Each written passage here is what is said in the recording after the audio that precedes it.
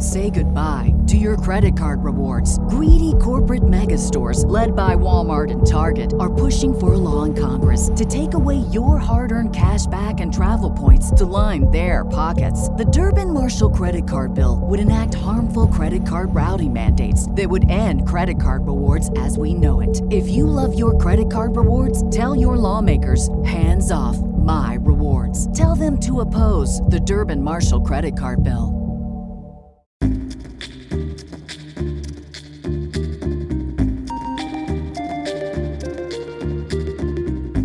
Hey everyone, I'm Ray Belli, and this is Words for Granted, a podcast that looks at how words change over time. If you value the show as a free educational resource, you can show your support by going to patreon.com/wordsforgranted. For as little as $1 a month, which is less than what you pay for a bad cup of coffee, you'll gain access to bonus episodes and ad-free episodes. You can also support the podcast by becoming a member on the Himalaya app. Last but not least, you can also make a one-time donation at paypal.me/wordsforgranted. Thanks to Pilha, Susanna, Thembi, and Pranati for their recent contributions. Alright, let's get on to today's episode, part 2 in a series on common English nouns derived from ethnic groups. In the previous episode in this series, we looked at the many distinct usages of the word Goth over the course of 2 millennia. While the word began as the name of a Germanic tribe, during the Renaissance, the descriptor Gothic was applied to a style of art and architecture that had nothing to do with the historical Goths. It was a pejorative term that was partly founded on the misconception that the Goths were in fact responsible for the style of art and architecture that today we identify as Gothic. Confusing, I know, but the point is that sometimes misnomers stick. When we get history wrong, we're bound to get words wrong too. Well, more accurately, we're bound to reinvent words since words don't actually have fixed meanings. The evolution of the word Bohemian, which is the topic of today's episode, is another perfect example of how misunderstanding the past can shape the meanings of words used in the present. So let's dive in. As a common noun, Bohemian means something like a socially unconventional person, especially one who is a vagabond or involved in the arts. At the highest level of generalization, the way we've arrived at this definition can be summed up in 2 sentences. In France, Bohemian was used as a word for gypsy. More on the political incorrectness of that term later in this episode, based on the belief that gypsies migrated to Western Europe from Bohemia, a region in the western part of the modern Czech Republic.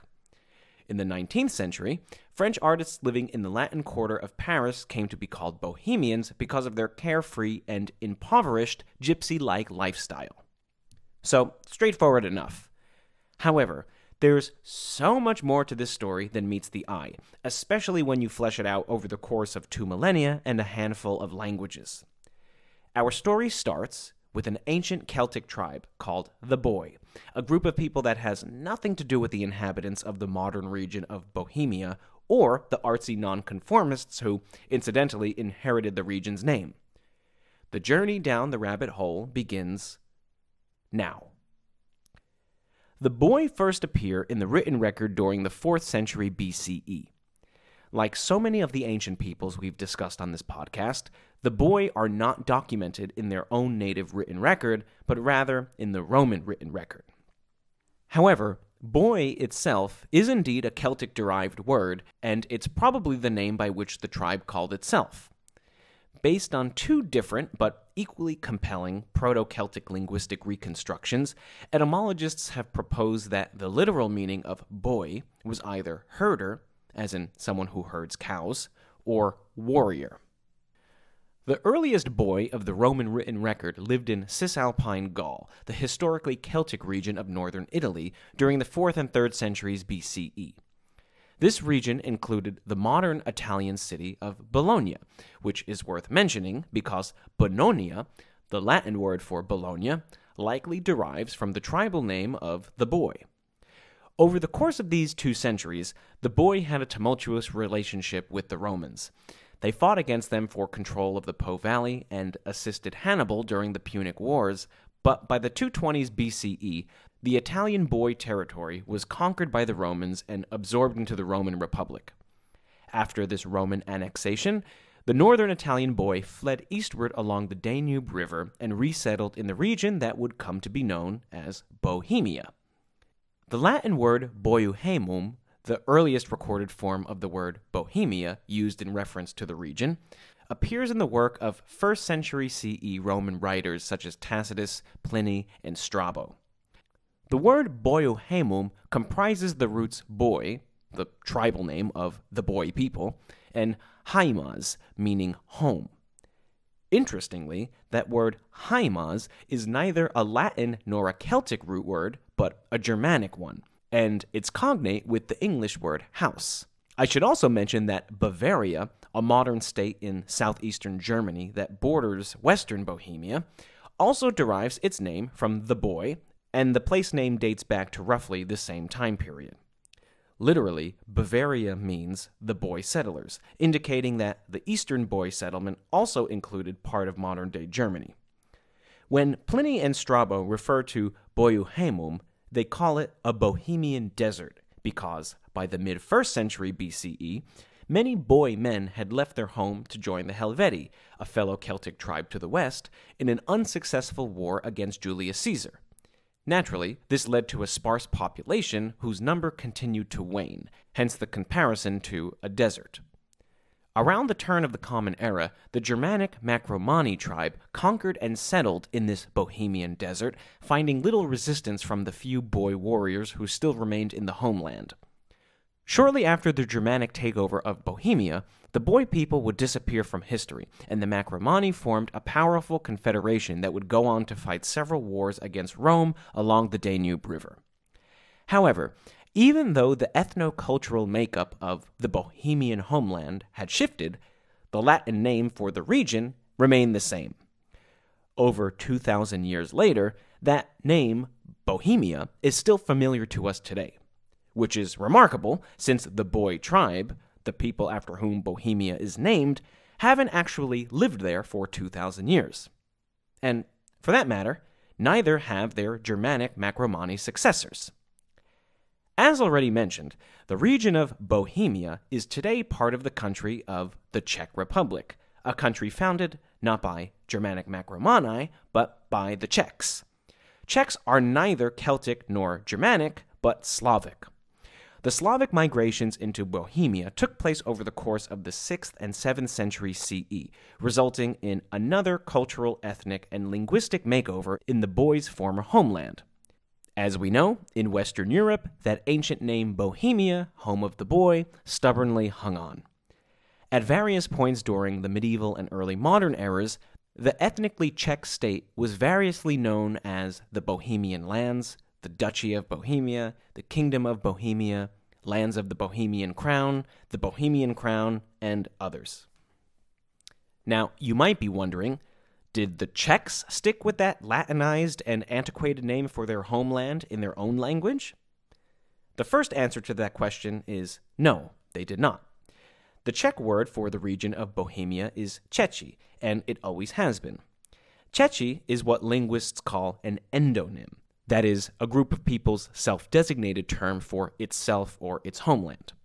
In contrast, Bohemia is an exonym, that is, a term for a group of people or their homeland used by those outside of the group. As you might have guessed, Češi is directly derived from the name of the Czechs themselves. Though the ultimate etymology of Czech is unknown, it's traditionally derived from the name of a mythical military chief.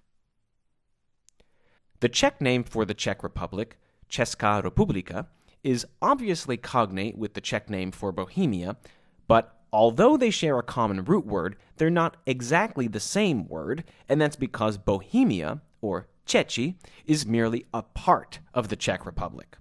The modern Czech Republic comprises 3 historical regions, Bohemia, Moravia, and Czech Silesia, which is why referring to all of the Czech Republic as Bohemia, as is sometimes colloquially the case in English, is both geographically and politically inaccurate in the modern world.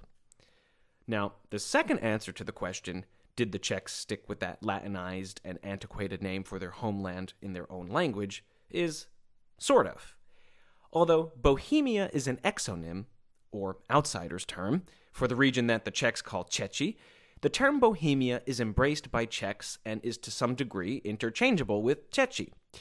Often, exonyms have a derisive connotation, but historically, the term Bohemia was never used against the Czechs as an insult. The word Bohemia has such a long and significant history that it's equally part of the Czech lexicon as the native word Češi. Now that we've learned a bit about the region of Bohemia and its etymology, let's turn to the word Bohemian with a lowercase b, as in someone who lives a nonconformist and stereotypically artistic life. To fully understand how this sense of the word evolved, sorry, but we need to turn yet again to the ancient world, this time with our focus on a completely different people on a completely different continent.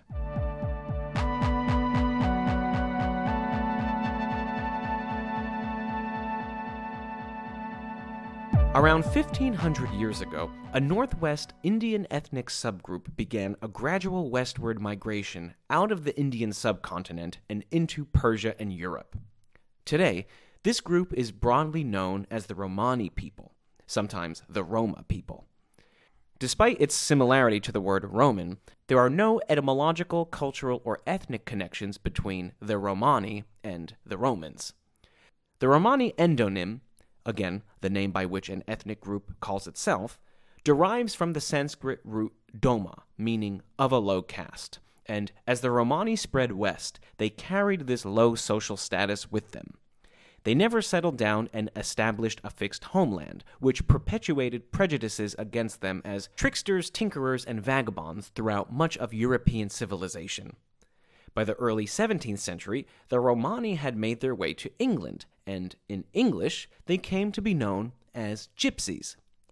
As it turns out, the word gypsy evolved from Gyptian, originally a shortened form of the word Egyptian, because the gypsies, more correctly called the Romani, were mistakenly believed to have come from Egypt.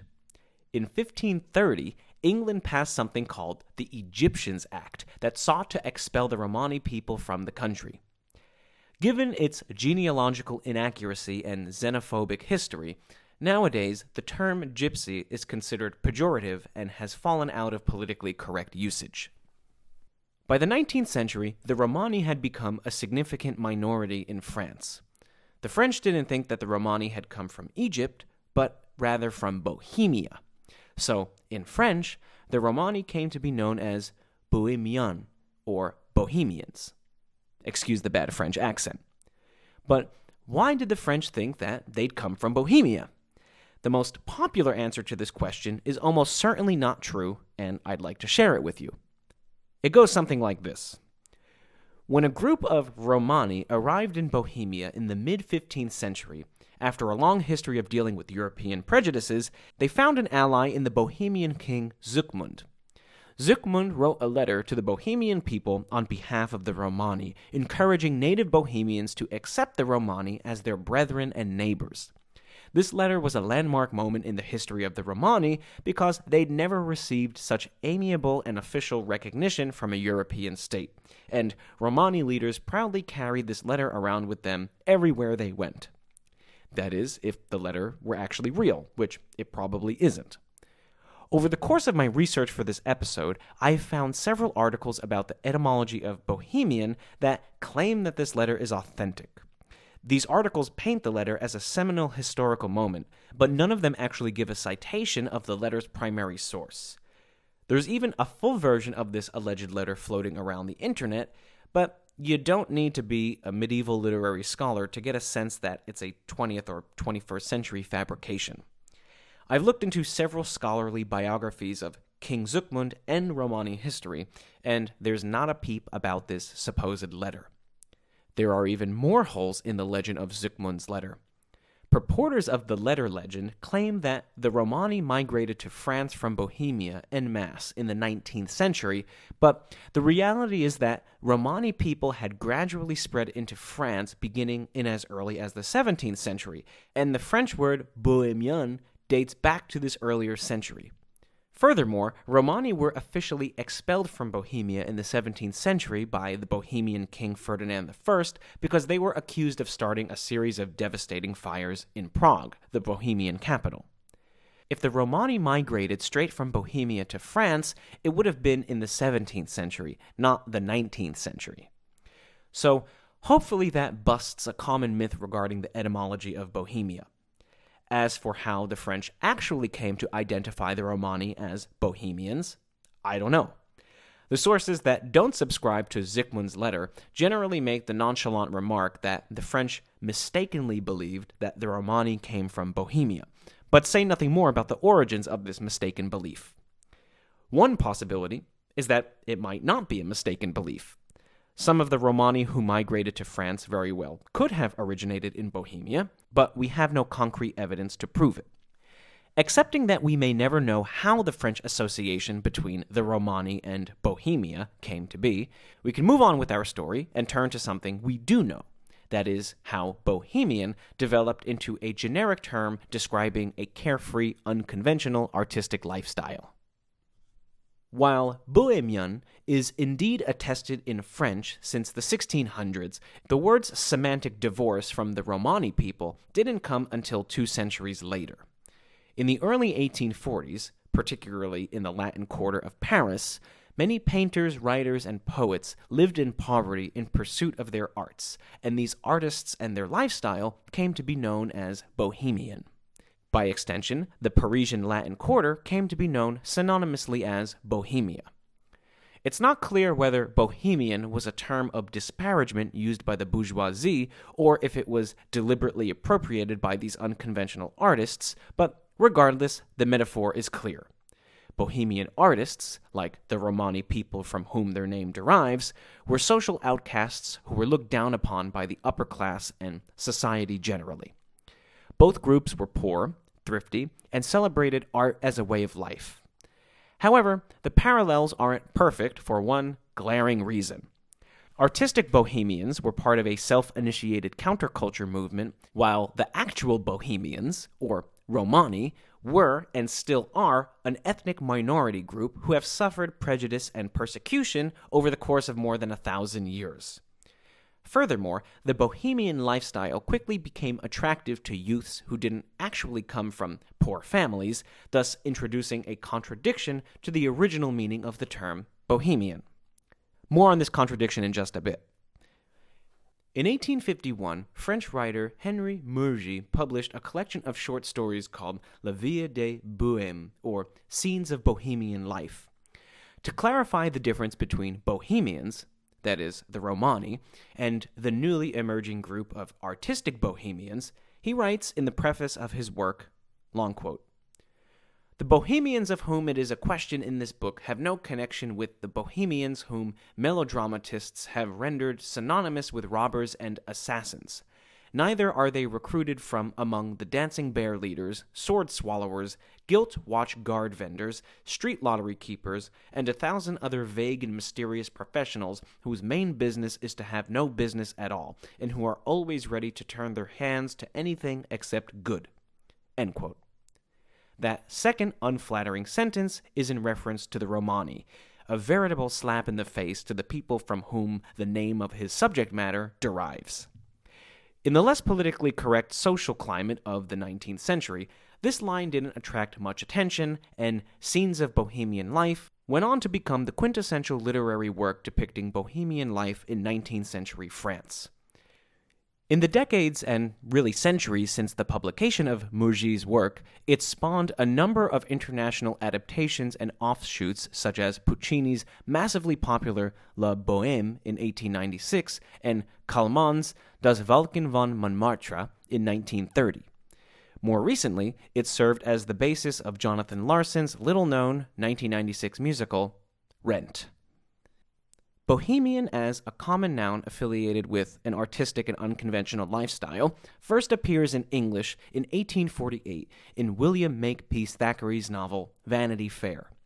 That's 3 years before the publication of La Vie de Bohème in French, which indicates that the French sense of bohème that had emerged earlier in that decade was already known throughout Europe even before Mugis' popular work was published. However, Vanity Fair is a panorama of mid-19th century English society, not a portrait of Bohemian life.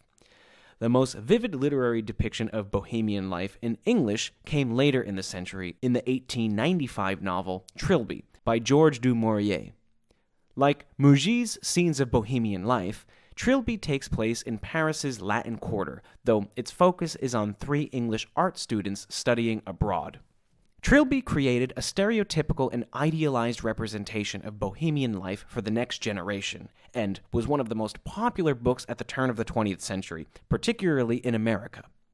According to literary critic Luc Sante, quote, Trilby affected the habits of American youth, particularly young women, who derived from it the courage to call themselves artists and bachelor girls, to smoke cigarettes and drink Chianti, end quote. Clearly, by the 20th century, Bohemianism was no longer a lifestyle restricted to the Latin Quarter of Paris, and its original connection to the marginalized Romani people had been forgotten. Through literature and the arts, Bohemia spread throughout the Western world. With its colorful array of residents including painters, playwrights, musicians, and poets, Manhattan's West Village became an American hotbed for Bohemian culture. However, the term Bohemia in America has a lesser-known and older usage than that associated with the artistic life in the West Village. By the late 1850s, so within the same decade of La Vie de Bohème's publication in France, a group of cultured aesthete journalists in New York began referring to themselves as Bohemians. The group was founded by Henry Clapp Jr. and had significant members such as Walt Whitman and Mark Twain. In fact, the most detailed first-hand account of these Bohemian journalists comes from Mark Twain himself. During the Civil War, wartime journalists in general became known as Bohemians, and that association still clung on for a few years after the war was over. Most fascinating to me is the connection between this journalistic sense of Bohemian and the Bohemian Club. If you don't know about the Bohemian Club, it's a super secret, super elite fraternity based in San Francisco that brings together business leaders, politicians, and artists once a year to, talk about big ideas and enact theatrical rituals in the woods. This is not a conspiracy theory, it's a real thing. Look it up. Anyway, the fraternity was originally founded by a group of West Coast journalists, aka Bohemians, hence the name of the Bohemian Club. From the latter half of the 20th century through today, words like beat, hippie, and hipster have come to designate different strains of bohemianism for different generations. Consequently, the catch-all term bohemian has become less prevalent. According to Google Ngram, which is a program that provides analytics about the frequency with which words appear in the literary corpus, the usage of the word bohemian is currently at an all-time low since its emergence in the mid-19th century. In addition to the evolution of terms for specific kinds of bohemians, this decline in the word's usage may also be due to the fact that society has become less infatuated with the glorification of the bohemian's stereotype of poverty, especially since many, though not all, self-identified bohemians over the centuries have not actually been poor. If you look at prominent public figures who have identified as bohemian in the last 2 centuries, many of them actually come from middle and upper class families, which, from one point of view, is to say that they could afford to buy their way into a carefree lifestyle, an image of poverty. The term bobo, a portmanteau of the first 2 letters in bourgeois and bohemian, has emerged as a criticism of this subset of, shall we say, paradoxical bohemians. Regardless of this criticism, now that I have a better picture of how the word bohemian actually evolved as a common noun, I like the word a little bit less. Hopefully I've made clear that it's a culturally appropriated term deliberately lifted from a historically persecuted ethnic minority group. From a Celtic tribe living north of the Danube River to 20th century New York City, this episode has been one heck of a journey. I hope you had a great time and that you were able to follow this crazy thread.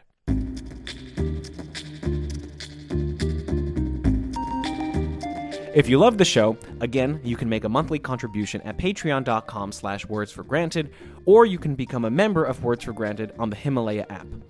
I also encourage you to leave a rating and review on whatever podcast player you use, because those really help the show grow and give me feedback about what I can do to make the show better. I'm on Twitter at Words for Granted and Facebook as Words for Granted. And you can email me directly with questions, comments, and concerns at wordsforgranted@gmail.com. All right, have a great day. I'll catch you next time here at Words for Granted.